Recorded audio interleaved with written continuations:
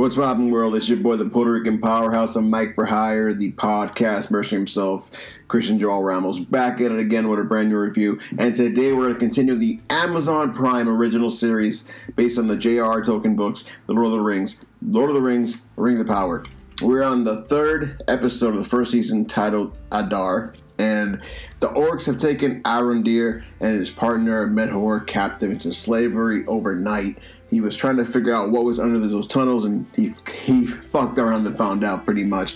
So shit got real. And Galadriel, on the other end, awakes from her nightmare where she thought things were occurring that weren't. I mean, it felt so vivid that some almost like, what do you call that? An omen or some sort of premonition. There we go. That of things to go south, because she's hell bent on this whole Sauron, taking on Sauron before he grows powerful mission. So her and Halbrand have been saved and fed and given a chamber to sleep in on a ship, but they're kind of prisoners per se. Like, they're able to move around deck, but they're, I guess you can say that a naval fleet found them and to take them to the court of the queen, and then she will judge their fate for them. So they're just getting escorted because they're trespassing on international waters. You know how it goes. It's just litigation stuff. So they go on, and the ship opens up, and they look trustworthy, and yet people look a little bit apprehensive about them, because they're like, you're strangers, we don't know who you are, but we'll take you in and figure this out. So they're skeptical, to say the least, but at least they're kind enough not to have them in shackles. They just kind of have them free, just roaming around the ship until they get to shore. So they were retrieved by a team that was instructed to take them home. And this was actually almost like I said, they knew who they were. So they're a people of power and influence. They know who Halbrand and Galadriel are. So the kingdom is like this beautiful, I guess you can say, floating palace. Looks like it's in a bunch of temples and mountains, but it's like not floating. It's just it's an island country. There we go. And it is instructed to them that they're to be taken home, and where is home? And then pretty much the elf kingdom. The kingdom is beautiful here that they're currently at, and looks like it's almost like similar to the Smith elf kingdom, but it's not elves, they're humans.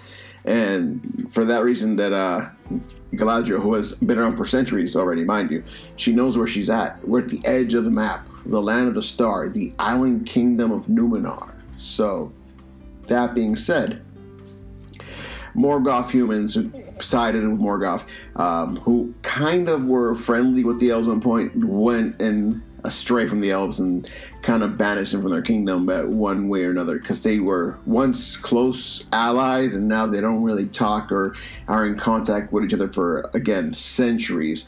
So having an elf there is actually a big issue for them. So the Chancellor of Farazan seems like a very normal guy. Seeks counsel with Galadriel, and Galadriel of the Noldor, commander of the northern armies of Fin-Anfar. She gives this big speech of who she is, her title, and asks Halbrand who he is. Like, hi, I'm Halbrand of the Southlands. That's all he has. This is straight up from Game of Thrones. I remember the scene where they were introducing Daenerys and Jon Snow. It was funny as hell. But this joke never gets old, because it is true how posh and like overtly professional the royals can be, and like giving their damn identification, and commoners like, oh yeah, my name is like Tom from, down the street, just casual. So Galadriel and the Queen Regent, Miriel, don't see eye to eye. The Queen Regent's a beautiful woman. She definitely looks like she's intelligent, she's well-mannered, and she's got some years on her belt. But even though she looks like a young queen, you can tell she became queen very early in her age. So she had to kind of grow up with the title, as she didn't have time much to be a princess, because her kingdom needed her. So Halbrand plays it cool and gives them convinces her to give him 3 days to figure things out.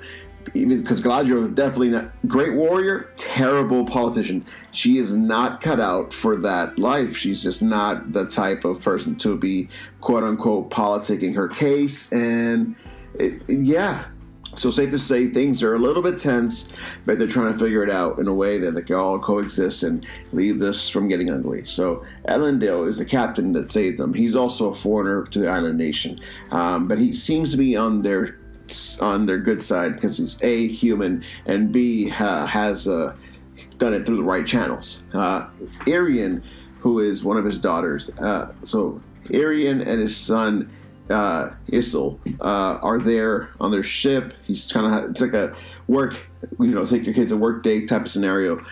Elendil is having a private meeting with the queen about this occurrence, and she is skeptical of the elf and what that could mean for them.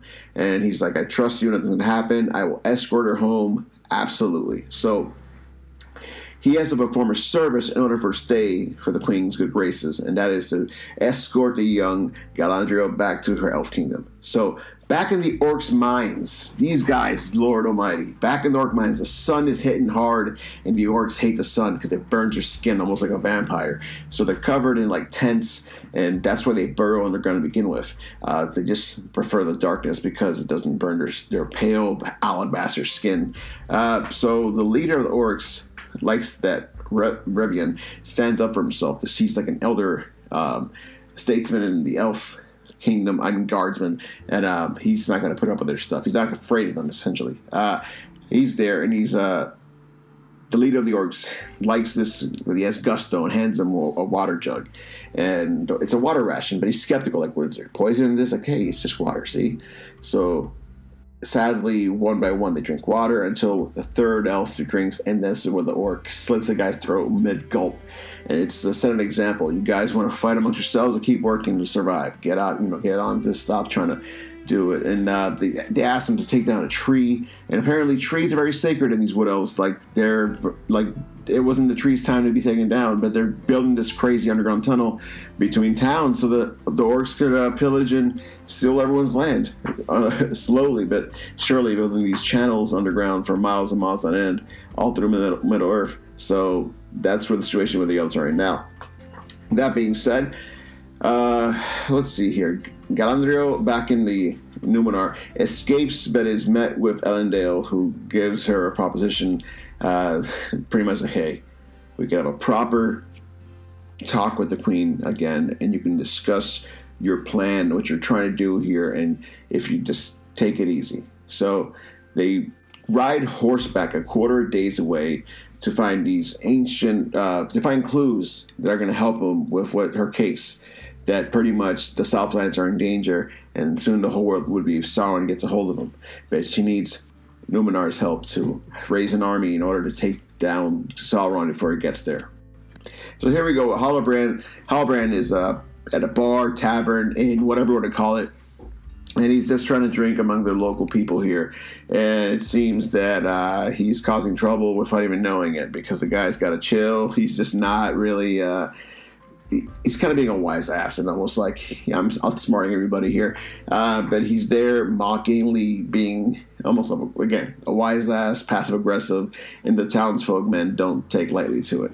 So he offers him, hey, you know what? Let's cool our jets. I'll buy everyone around. So all next round's on me. And then he walks away. He steals some money from these guys because he's just literally trolling them.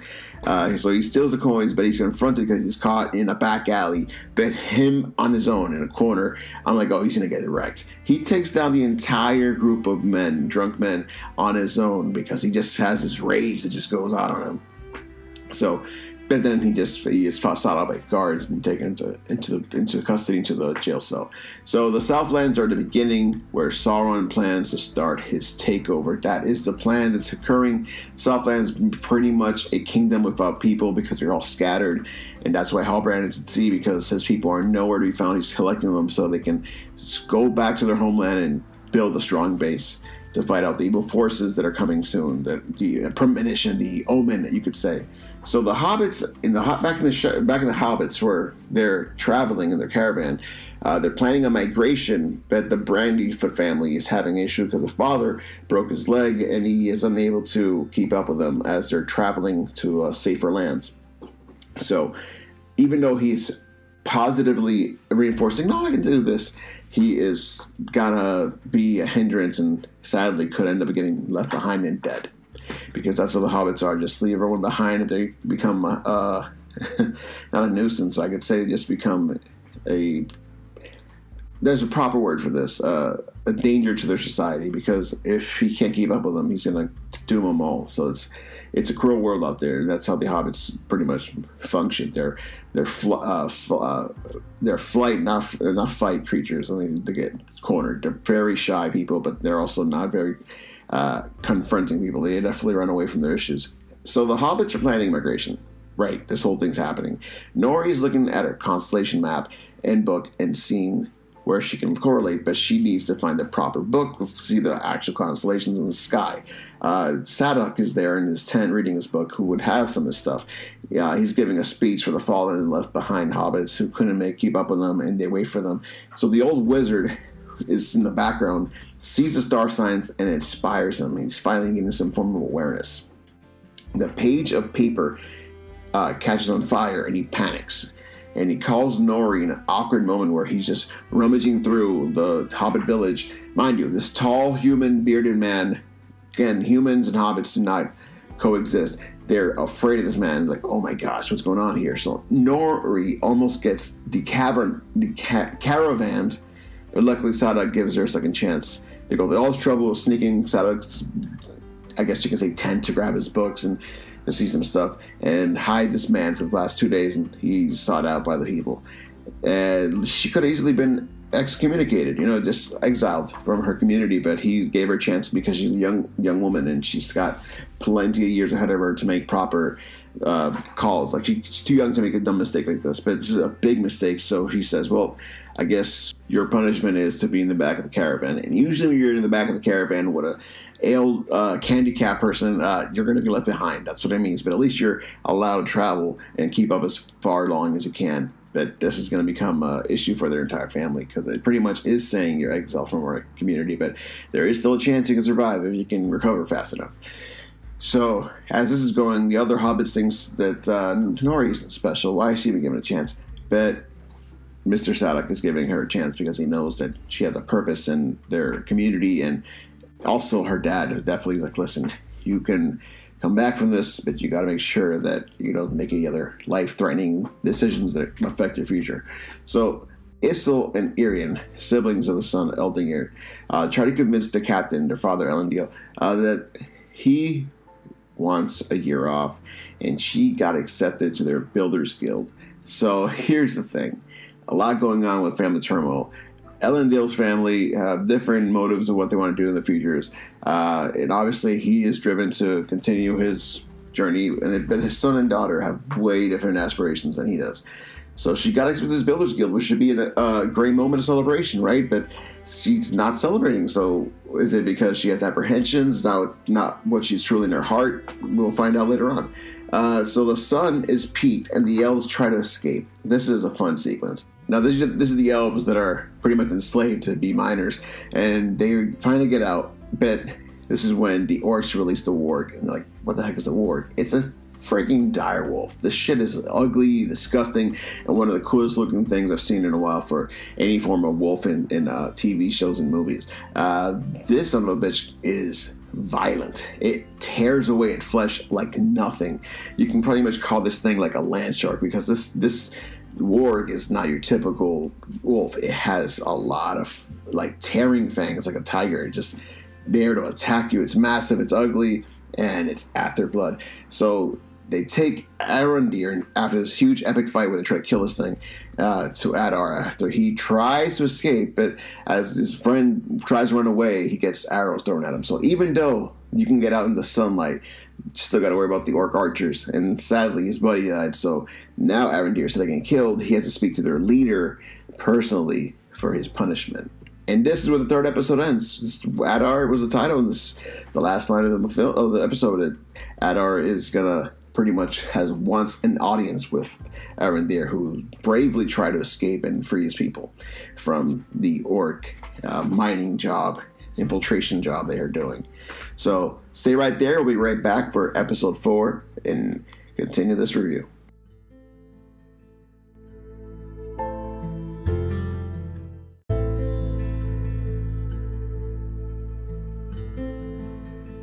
What's poppin', world? It's your boy, the Puerto Rican powerhouse. I'm Mike for Hire, the podcast merchant himself, Christian Joel Ramos, back at it again with a brand new review. And today we're going to continue the Amazon Prime original series based on the J.R.R. Tolkien books, The Lord of the Rings, Rings of Power.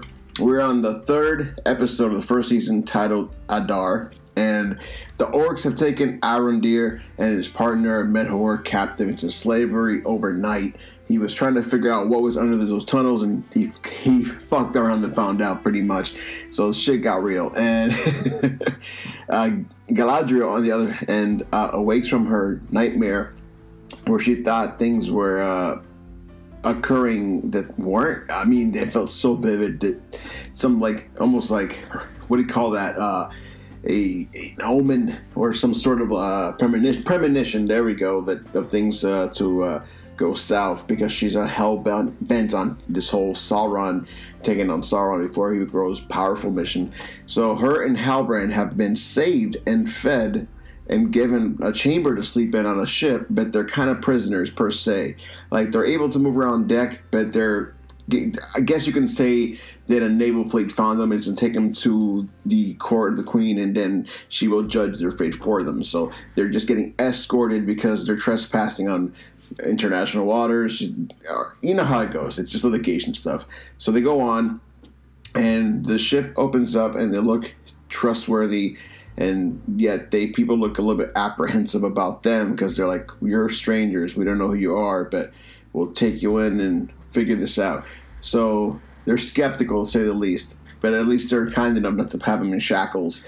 They just kind of have them free, just roaming around the ship until they get to shore. So they were retrieved by a team that was instructed to take them home. And this was actually almost like I said, they knew who they were. So they're a people of power and influence. They know how Brandon and Galadriel are. So the kingdom is like this beautiful, I guess you can say, floating palace. Looks like it's on a bunch of temples and mountains, but it's like not floating. It's just it's an island country. There we go. And it is instructed to them that they're to be taken home. And where is home? And then pretty much the elf kingdom. The kingdom is beautiful here that they're currently at, and looks like it's almost like similar to the Smith elf kingdom, but it's not elves, they're humans. And for that reason that Galadriel, who has been around for centuries already, mind you, she knows where she's at. We're at the edge of the map, the land of the star, the island kingdom of Numenor. So that being said, Morgoth humans who sided with Morgoth, who kind of were friendly with the elves at one point, went and astray from the elves and kind of banished them from their kingdom, but one way or another, because they were once close allies, and now they don't really talk or are in contact with each other for, again, centuries. So having an elf there is actually a big issue for them. So the Chancellor of Farazan seems like a very normal guy. Seeks counsel with Galadriel, and Galadriel of the Noldor, commander of the northern armies of Finnanfar. She gives this big speech of who she is in her title, and asks Halbrand who he is. He's like, hi, I'm Halbrand of the Southlands. That's all he has. This is straight up from Game of Thrones. I remember the scene when they were introducing Daenerys and Jon Snow. It was funny as hell. But this joke never gets old, because it is true how posh and like overtly professional the royals can be, and like giving their damn identification, and commoners like, oh yeah, my name is like Tom from down the street, just casual. So Galadriel and the Queen Regent Miriel don't see eye to eye. The Queen Regent's a beautiful woman. She definitely looks like she's intelligent, she's well mannered, and she's got some years on her belt but even though she looks like a young queen, you can tell she became queen very early in her age. So she had to kind of grow up with the title, as she didn't have time much to be a princess, because her kingdom needed her.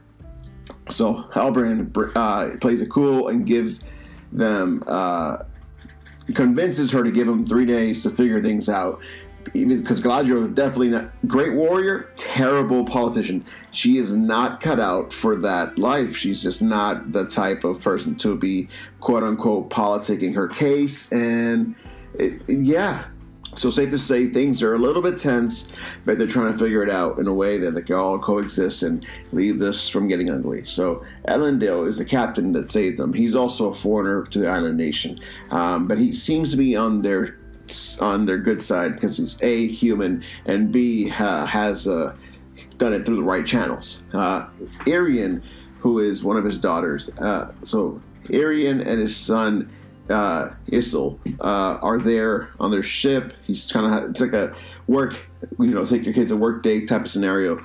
Elendil is having a private meeting with the queen about this occurrence, and she is skeptical of the elf and what that could mean for them. And he's like, I trust you, nothing's gonna happen. I will escort her home. Absolutely. So he has to perform a service in order for stay for the queen's good graces, and that is to escort the young Galadriel back to her elf kingdom. So back in the orcs' mines, these guys, Lord Almighty, back in the orc mines, the sun is hitting hard, and the orcs hate the sun because it burns your skin almost like a vampire. So they're covered in like tents, and that's where they burrow underground to begin with. They just prefer the darkness because it doesn't burn their pale alabaster skin. So the leader of the orcs likes that Revian stands up for himself. He's like an elder statesman in the elf kingdom, guardsman, and he's not going to put up with their stuff. He's not afraid of them, essentially. He's there, and he's the leader of the orcs, likes this. He has gusto and hands him a water jug, and it's a water ration, but he's skeptical, like, what is there poison in this? Like, hey, it's just water, see? So sadly, one by one, they drink water until the third elf drinks, and this is where the orc slits the guy's throat mid-gulp. And it's to set an example. You guys want to fight amongst yourselves or keep working to survive? Get out, get on to stop trying to do it. And they asked him to take down a tree, and apparently trees are very sacred in these wood elves. It wasn't the tree's time to be taken down, but they're building this crazy underground tunnel between towns so that the orcs could pillage and steal everyone's land, slowly but surely, building these channels underground for miles and miles on end, all through Middle Earth. So that's where the situation with the elves are right now. That being said, let's see here. Galadriel, back in the Numenor, escapes but is met with Elendil, who gives her a proposition.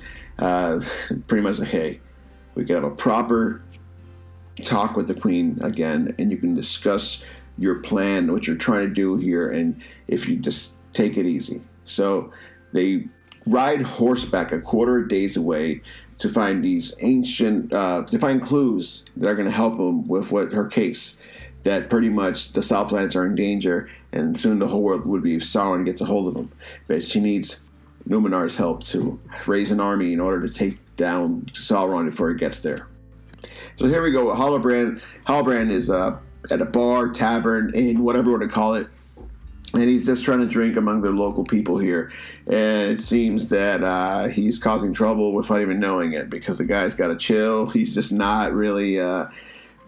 He's kind of being a wise ass and almost like, I'm outsmarting everybody here. But he's there mockingly being almost, again, a wise ass, passive aggressive, and the townsfolk men don't take lightly to it. So he offers him, hey, you know what? Let's cool our jets. I'll buy everyone around. So all next round's on me. And then he walks away. He steals some money from these guys because he's just literally trolling them. So he steals the coins, but he's confronted because he's caught in a back alley. But him on his own in a corner, I'm like, oh, he's going to get it wrecked. He takes down the entire group of men, drunk men, on his own because he just has this rage that just goes out on him. So, but then he is sought out by guards and taken into custody into the jail cell. So the Southlands are the beginning where Sauron plans to start his takeover. That is the plan that's occurring. Southlands pretty much a kingdom without people because they're all scattered, and that's why Halbrand is at sea, because his people are nowhere to be found. He's collecting them so they can go back to their homeland and build a strong base to fight out the evil forces that are coming soon. The premonition, the omen, you could say. So the hobbits back in the hobbits, where they're traveling in their caravan, they're planning a migration, but the Brandyfoot family is having an issue because the father broke his leg and he is unable to keep up with them as they're traveling to safer lands. So even though he's positively reinforcing, no, I can do this, he is gonna be a hindrance and sadly could end up getting left behind and dead. Because that's how the hobbits are. Just leave everyone behind and they become not a nuisance. I could say just become there's a proper word for this, a danger to their society, because if he can't keep up with them, he's going to doom them all. So it's a cruel world out there. That's how the hobbits pretty much function. They're flight, not fight creatures. I think they get cornered. They're very shy people, but they're also not very confronting people. They definitely run away from their issues. So the hobbits are planning migration. Right, this whole thing's happening. Nori's looking at her constellation map and book and seeing where she can correlate, but she needs to find the proper book to see the actual constellations in the sky. Sadok is there in his tent reading his book, who would have some of this stuff. He's giving a speech for the fallen and left behind hobbits who couldn't keep up with them, and they wait for them. So the old wizard is in the background, sees the star signs, and it inspires him. He's finally getting some form of awareness. The page of paper catches on fire, and he panics. And he calls Nori in an awkward moment where he's just rummaging through the Hobbit village. Mind you, this tall, human, bearded man, again, humans and hobbits do not coexist. They're afraid of this man, like, oh my gosh, what's going on here? So Nori almost gets caravanned, but luckily Sadok gives her a second chance. They go through all this trouble sneaking Sadok's, I guess you can say, tent to grab his books and to see some stuff, and hide this man for the last 2 days, and he's sought out by the people.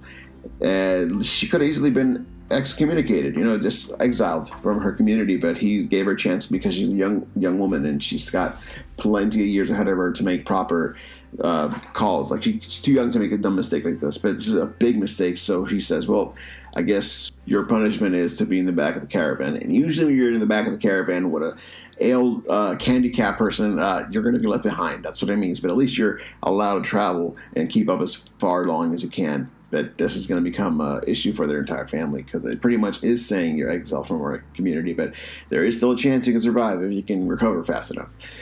So as this is going, the other hobbits thinks that Nori isn't special. Why is she even given a chance? But Mr. Sadok is giving her a chance because he knows that she has a purpose in their community, and also her dad, who's definitely like, listen, you can come back from this, but you got to make sure that you don't make any other life-threatening decisions that affect your future. So Issel and Irian, siblings of the son Eldinger, try to convince the captain, their father Elendil, that he wants a year off, and she got accepted to their Builders Guild. So here's the thing. A lot going on with family turmoil. Elendil's family have different motives of what they want to do in the futures. And obviously he is driven to continue his journey, but his son and daughter have way different aspirations than he does. So she got accepted to this Builders Guild, which should be a great moment of celebration, right? But she's not celebrating. So is it because she has apprehensions? Is that not what she's truly in her heart? We'll find out later on. So the sun is peaked, and the elves try to escape. This is a fun sequence. Now, this is the elves that are pretty much enslaved to be miners, and they finally get out. But this is when the orcs release the warg, and they're like, what the heck is a warg? It's a freaking direwolf. This shit is ugly, disgusting, and one of the coolest looking things I've seen in a while for any form of wolf in TV shows and movies. This son of a bitch is violent. It tears away its flesh like nothing. You can pretty much call this thing like a land shark, because this warg is not your typical wolf. It has a lot of like tearing fangs like a tiger, just there to attack you. It's massive, it's ugly, and it's after blood. So they take Arondir after this huge epic fight where they try to kill this thing to Adar after he tries to escape, but as his friend tries to run away, he gets arrows thrown at him. So even though you can get out in the sunlight, you still got to worry about the orc archers. And sadly, his buddy died. So now Arondir, instead of getting killed, he has to speak to their leader personally for his punishment.